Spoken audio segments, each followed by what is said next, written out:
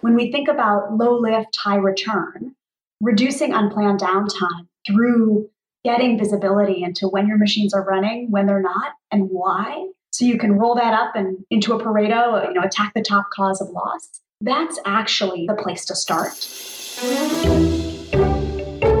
This is Swarfcast. I'm Noah Graff.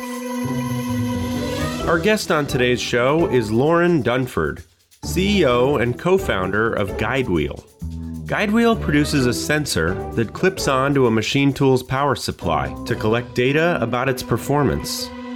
Manufacturers use the data to understand what variables on the shop floor need to be improved, such as changeover time, manpower, or quality of equipment. Today's podcast is brought to you by Graf Pinkert. Looking for a screw machine, rotary transfer machine, or CNC machine? Graf Pinkert's got you covered. When you're buying any used machine, you're taking a risk. So it's important to buy from someone who knows their stuff and who is going to give you straight information about what you're buying.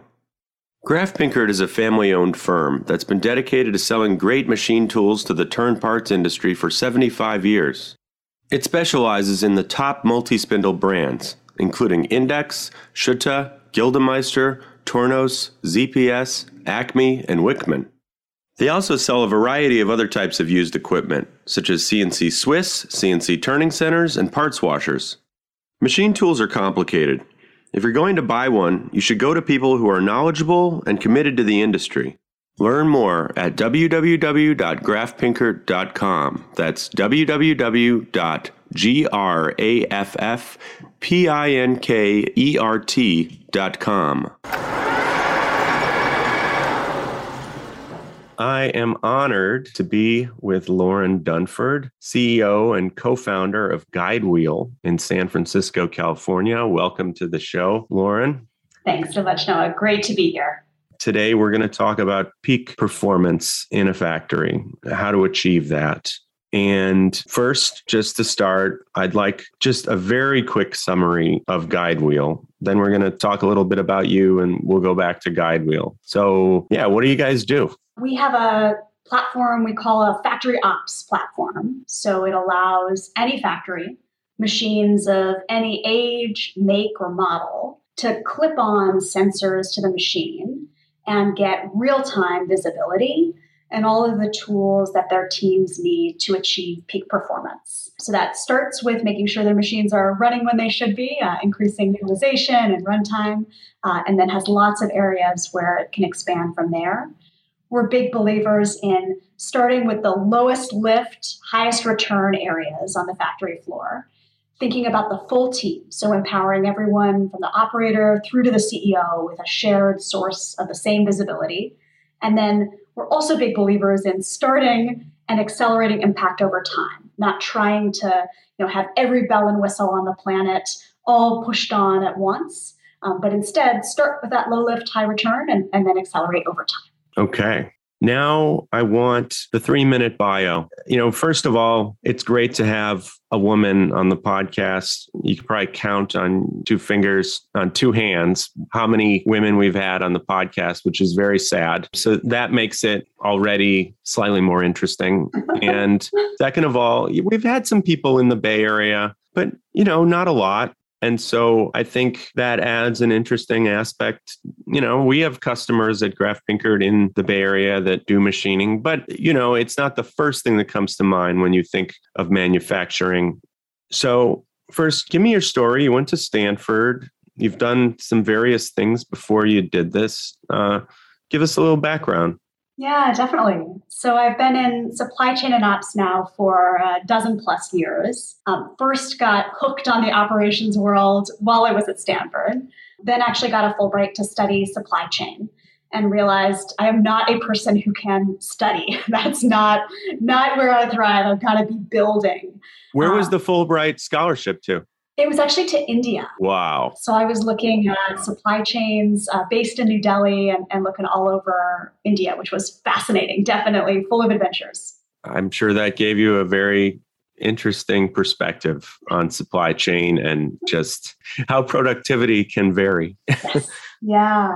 And after that, actually spent 5 years working out of a fresh food manufacturing plant in East Oakland. And it was there, sitting in the plant every day, that I saw firsthand some of the just amazing opportunities that exist to improve productivity. I was on the account management side, so I was in charge of 65 million of our West Coast business. But I sat in the plant, reported into our VP of Ops, and saw, the Excel spreadsheets and the whiteboards we were using to track, and also saw that the reason we were tracking things so manually wasn't because the operations team wasn't fantastic. They were. They were making great decisions about technology. There just weren't great tech options for manufacturers that weren't the world's most massive. So I headed from there back to Stanford and focused a 2-year MBA on how do we apply technology in ways that are empowering and helpful and legitimately solve big problems within manufacturing. That's what kicked us off on this journey with Guidewheel. I mean, did you have like a light bulb turn on your head where you were just like, what if we had this thing that could hook on to a machine that would do this? I'm always interested in what inspires stuff. Did somebody else, your co-founder perhaps, come up with it? What sort of serendipitous turn of events made you come up with this way of working on the performance in the factory? So many things in life are not, unfortunately, one light bulb moment, and this fits in that bucket. This was sure, of course, us starting with an initial prototype version of the platform that was informed by asking customers what they wanted. So talking with VPs of manufacturing, plant managers, maintenance supervisors, saying, where is the pain in your day? What are the frustrations you're feeling? What keeps you up at night? And then trying to solve that pain. That first version, I look back and I'm like, oh my gosh, we clipped some sensors on, we were looking at the data. At that point, we were focused on energy management within the plant. And it's been now, 2 years initially of iterating and learning from, okay, we released this first platform. It met the first need that they had said, but then we watched how people used it. And what we saw was, at first they had told us, we need to manage cost. Things like energy, waste, we want to reduce waste. But what we saw was the people who were using the platform, that early version, just to reduce waste, used it once a week, kind of on an ad hoc basis. There was a whole group of other people, though, who were using the same machine visibility. Those sensors we had clipped on showed what the machines were doing second by second. And what we saw was they were using that many times a day for a very different reason, which was to improve the utilization of their equipment, reduce that unplanned downtime or that lost production time on their machines. And so we watched how they were using it and thought, oh my gosh, this is such a much higher ROI area to focus. When we think about low lift, high return, reducing unplanned downtime through getting visibility into when your machines are running, when they're not, and why. So you can roll that up and into a Pareto, attack the top cause of loss. That's actually the place to start. So at that point, we pivoted the design of the platform to focus in on that use case of reducing lost production time. And it's evolved and developed a bunch since there. Very interesting. I want to know just a little bit, what does it look like? What is it physically doing when it's on these machines? It just hooks up to the power supply, or does it hook up to the PLC control? I've interviewed a few other people, interviewed a company called Machinery Metrics or Machine Metrics, and I could just sort of visualize it. Tell me how I should visualize this product. So what we're building towards is full factory ops visibility. So sensors that give you, all the critical metrics you care about. Where we always start is a simple clip-on sensor called a current transformer, or a CT, that's actually been used on many plant floors for decades. It clips around the first phase of the 3-phase electrical connections of these big pieces of equipment. Any size, any machine that uses electricity, it clips around that first phase, plugs into the cloud via whether it's Wi-Fi, Ethernet, LTE, whatever the easiest way for the plant to connect it is. And then that electricity draw of the machine is a beautiful second by second heartbeat of when it's running on load, idle or off. And we translate that into the web platform, where it sends alerts if a machine is doing something it isn't supposed to, helps you identify the reasons for lost production time, bringing in context from the plant floor, layering in production and quality and speed and all of those other metrics on top of that real-time heartbeat. But that sensor, so you can visualize it, is a simple like Fitbit for the machine that clips around that phase one of the power cord. Okay. So my sense is, I sell machines for a living. And people ask, well, what are the hours? So they usually say on hours, run time, and cutting time. So it's keeping track of all of those things. And that's based on how much power it's using. Exactly. And the nice thing about that clip is you don't have to tunnel into the PLC or, pull out or make sense of data in different formats. It's all a simple clip it on in minutes, and you can be turning the lights on in terms of the visibility into all of those different machine activity metrics you might care about very quickly. Okay.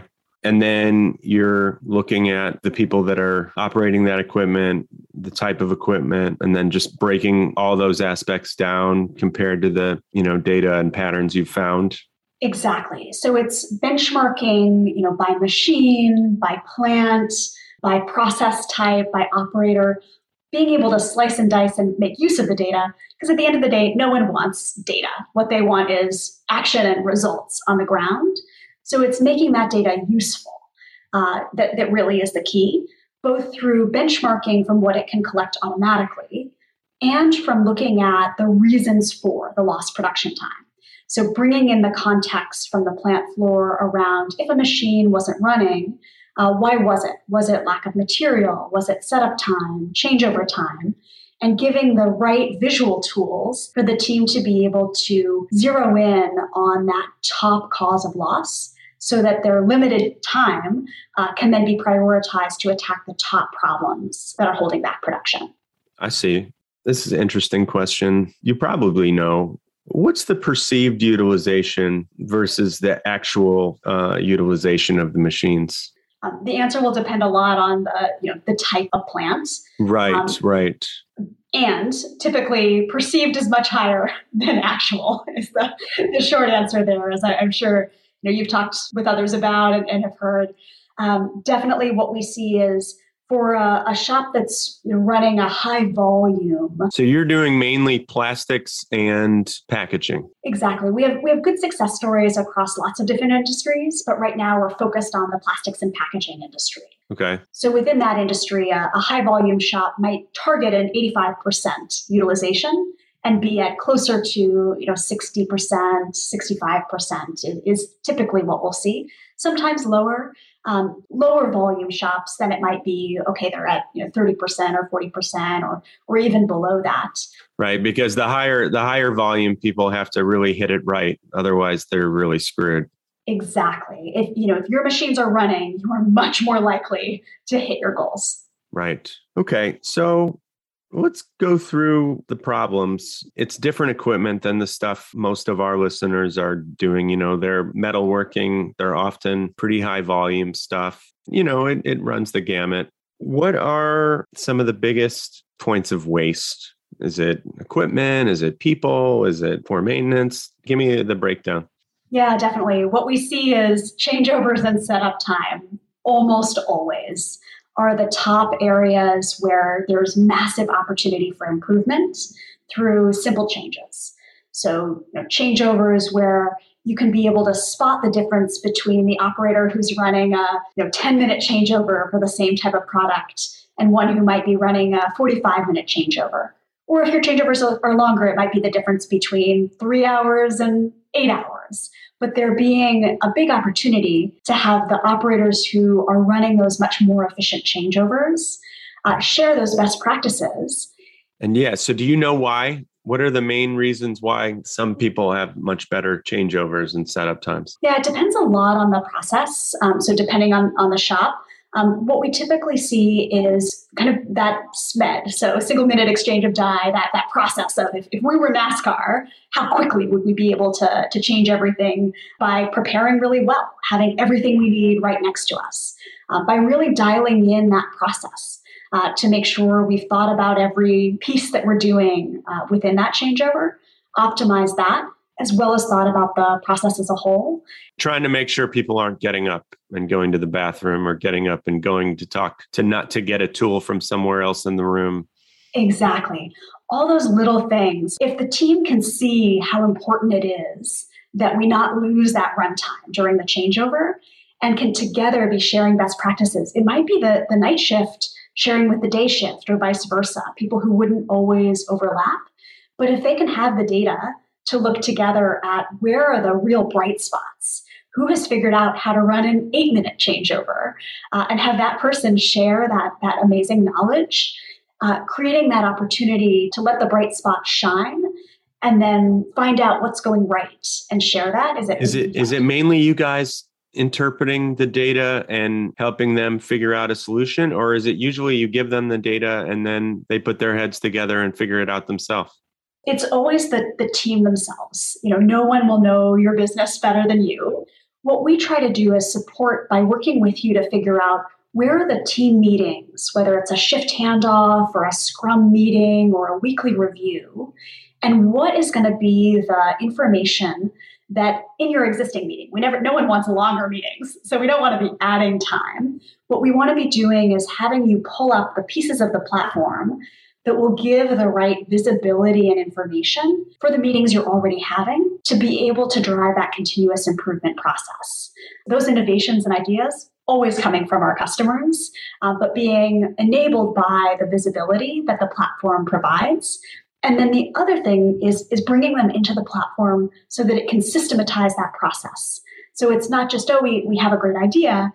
It's how do we build this in now to the escalating alerts within the system so those best practices can be shared as part of a systematic, dependable platform rather than live in people's heads and only be accessible through a phone call or a text. Listeners, first, I gotta tell you, I'm so grateful for you guys tuning in. I know we have lots of competition out there. Freakonomics, This American Life, Joe Rogan. Also, I just want to let you know, if you have guest ideas or questions for me or Lloyd, we'd love for you to reach out. And if you want to talk about future advertising opportunities, we're very happy to talk to you anytime. Feel free to email me at noah@graphpinkert.com. That's NOAH@GRAFFPINKERT.com. And now back to the episode. What are the main problems you're finding? Okay, so we talked about setup. Is it that people don't maintain the machines? Is it the machines are, outdated? Is it a labor problem? I'm sure it's some of all of these, but what are you finding? Yeah, it always depends on what's happening in the market. Preventive maintenance always super important, and making sure that machines aren't being just run to death, but are being well maintained, never goes away as a challenge. So we always see that. The other thing we're seeing right now is labor being a huge challenge for so many of our customers. And that feeling sometimes like something where there's nothing we can do. We just don't have the labor to run the machines.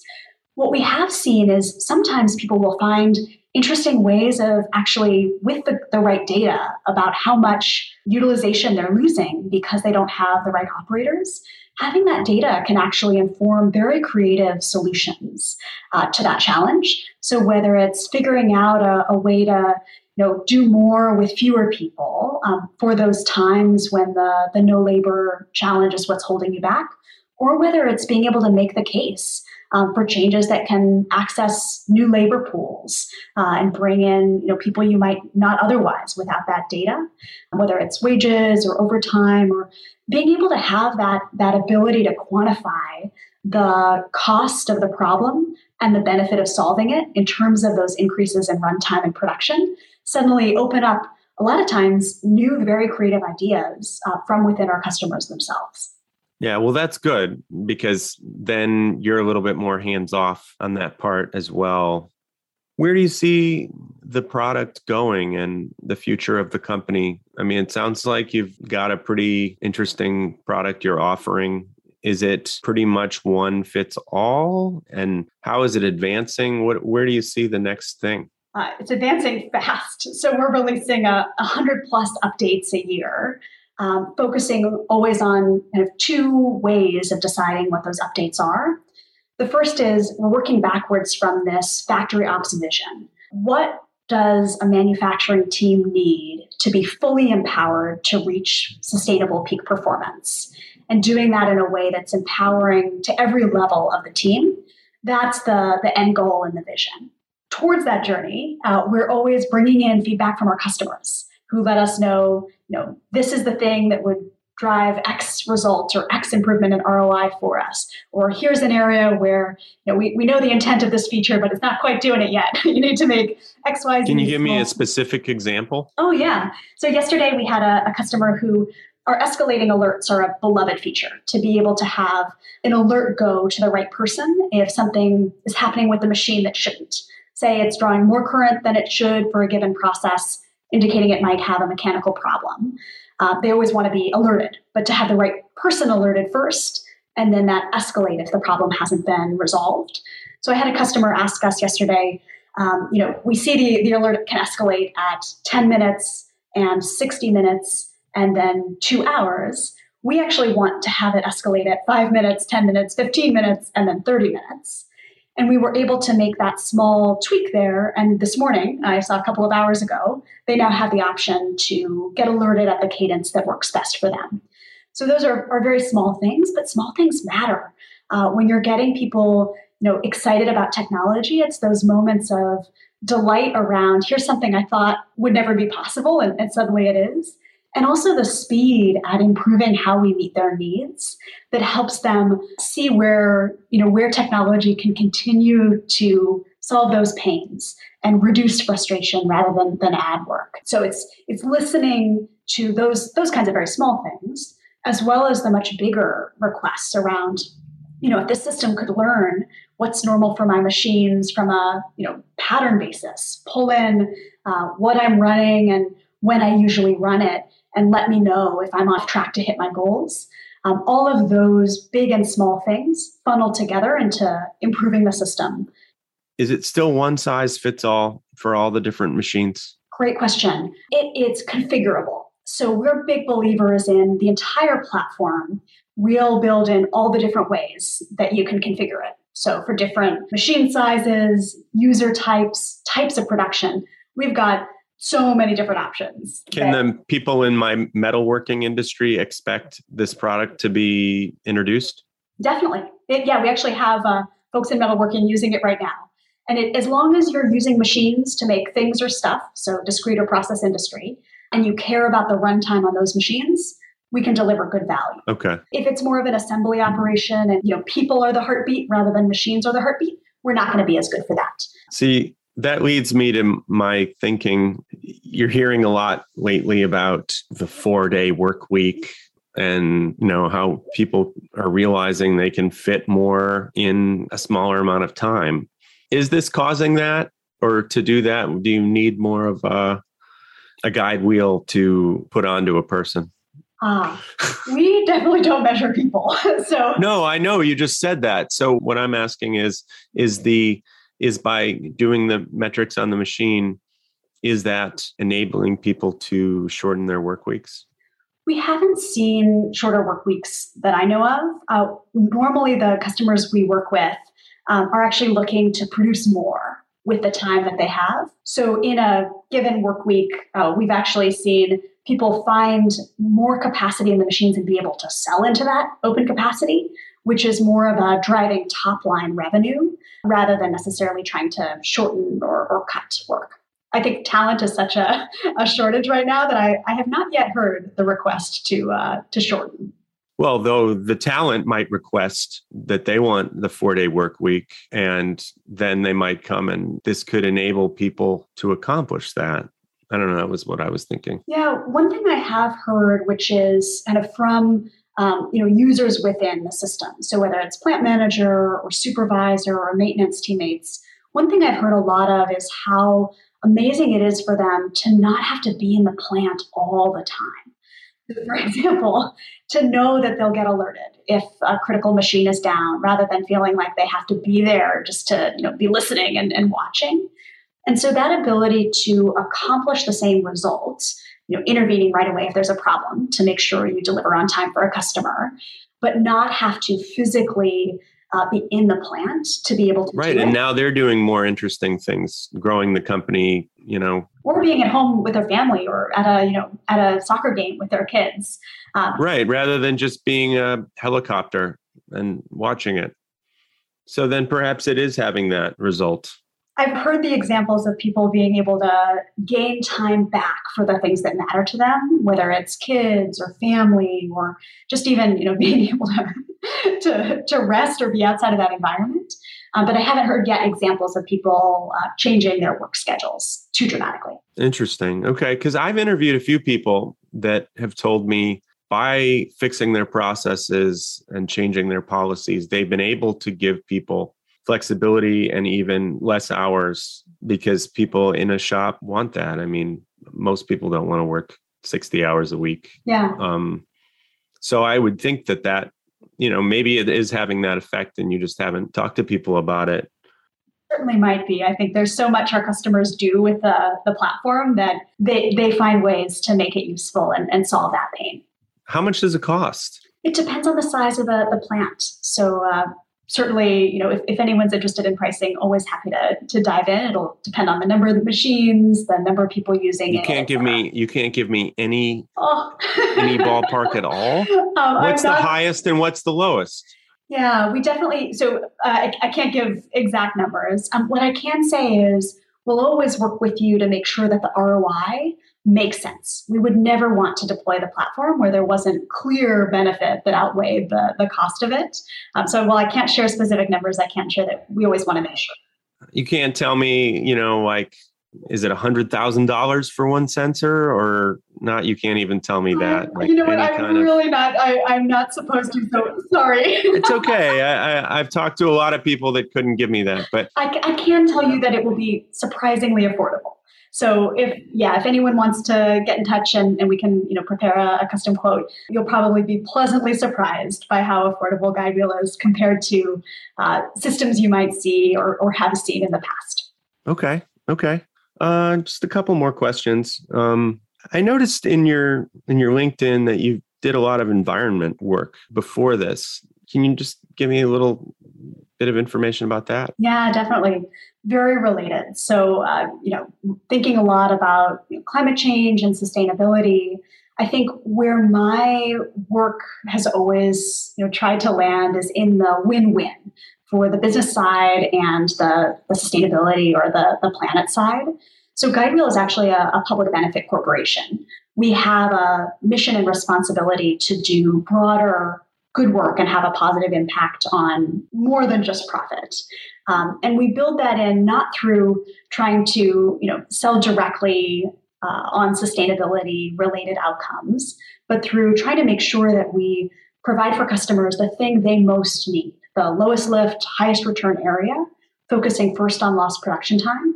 And then in the system, there's actually included an energy management system. That makes sense then, yeah. So while you're working to drive those outcomes that drive that immediate ROI, we also give your team the tools to be able to increase energy efficiency and drive those sustainability outcomes as well. We don't talk a lot about it because what we find is if you try to do 5 things, you end up doing none, and it's boiling the ocean. So we always try to focus first on that area of highest ROI and then have a conversation around if there are sustainability outcomes that you want to be achieving. We've got all the tools actually built in and ready for your team to take advantage of, already being used across your team. Well, I'm sure people prefer a lower energy bill. Yes, always. So there are some really good win-wins there from a financial perspective too. We just want to make sure that we always start with the low lift, high return, that lost production time piece, because typically the benefits of that in terms of bringing in more revenue from your existing machines will be something where it's such a clear recurring benefit that gets the entire team engaged, because it's, at the end of the day, what keeps the lights on for everyone in the business. Excellent. What's something that you learned last week about anything? It doesn't have to do with Guidewheel necessarily. So many things. It could be like a TV show or a podcast or whatever. Yeah, definitely. So right now I'm reading a lot about the topic of customer success. So how, yes, we've got a platform that customers get great value from. How do we as an organization get better at structuring the journey for them so that they can pick and choose the training areas and ways that they want to get supported? So I think one of the things that is a learning area that I'm digging into a ton right now is how do we structure the trainings in modules that customers can more easily choose from. So digging into what other companies do there, trying to learn from the best, and also trying to learn from our customers, because they've often deployed training and onboarding for other things in very successful ways. So learning what's the regimen that when you're deploying a behavior change or new technology, you tend to apply is what I'm digging into at the moment. If you weren't doing Guidewheel and you were starting another company or doing some other job, what's one thing that you might do? Oh man, that's so hard, because I really feel so privileged this is my dream job. That really is privileged. You're supremely lucky. But I mean, say somebody said no more Guidewheel. Is there something else that you always had your eye on, fantasized about, or a different company you'd want to start? Or I'm not trying to dodge the question, but there just isn't. This ability to provide something that's so valued by our customers, and where the impact from a broader kind of planetary perspective is super clear, and to get to work with the team that we have who are talented and growth mindset and all of that.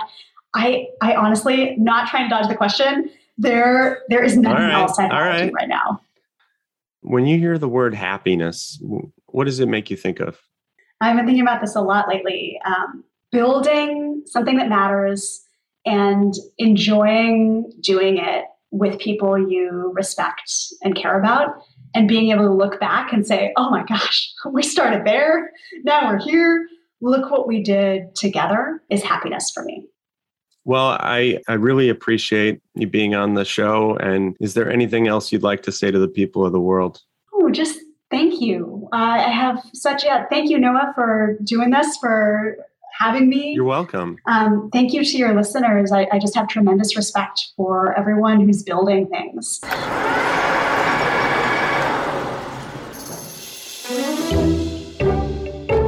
From today's machining world, this is Swarfcast. If you like this podcast, please subscribe to the show on your favorite app and give us a 5-star rating and a review. And don't forget to tell your friends about it. Follow us on Facebook, Instagram, and today'smachiningworld.com to join our mailing list, read episode summaries, and watch extended interview videos. I'm Noah Graff. My occasional co-host is Lloyd Graff. Our managing editor is Ridgely Dunn. Our audio engineer is Patricio Garcia. For information on advertising or to submit an idea for a future podcast, follow the contact information at today'smachiningworld.com.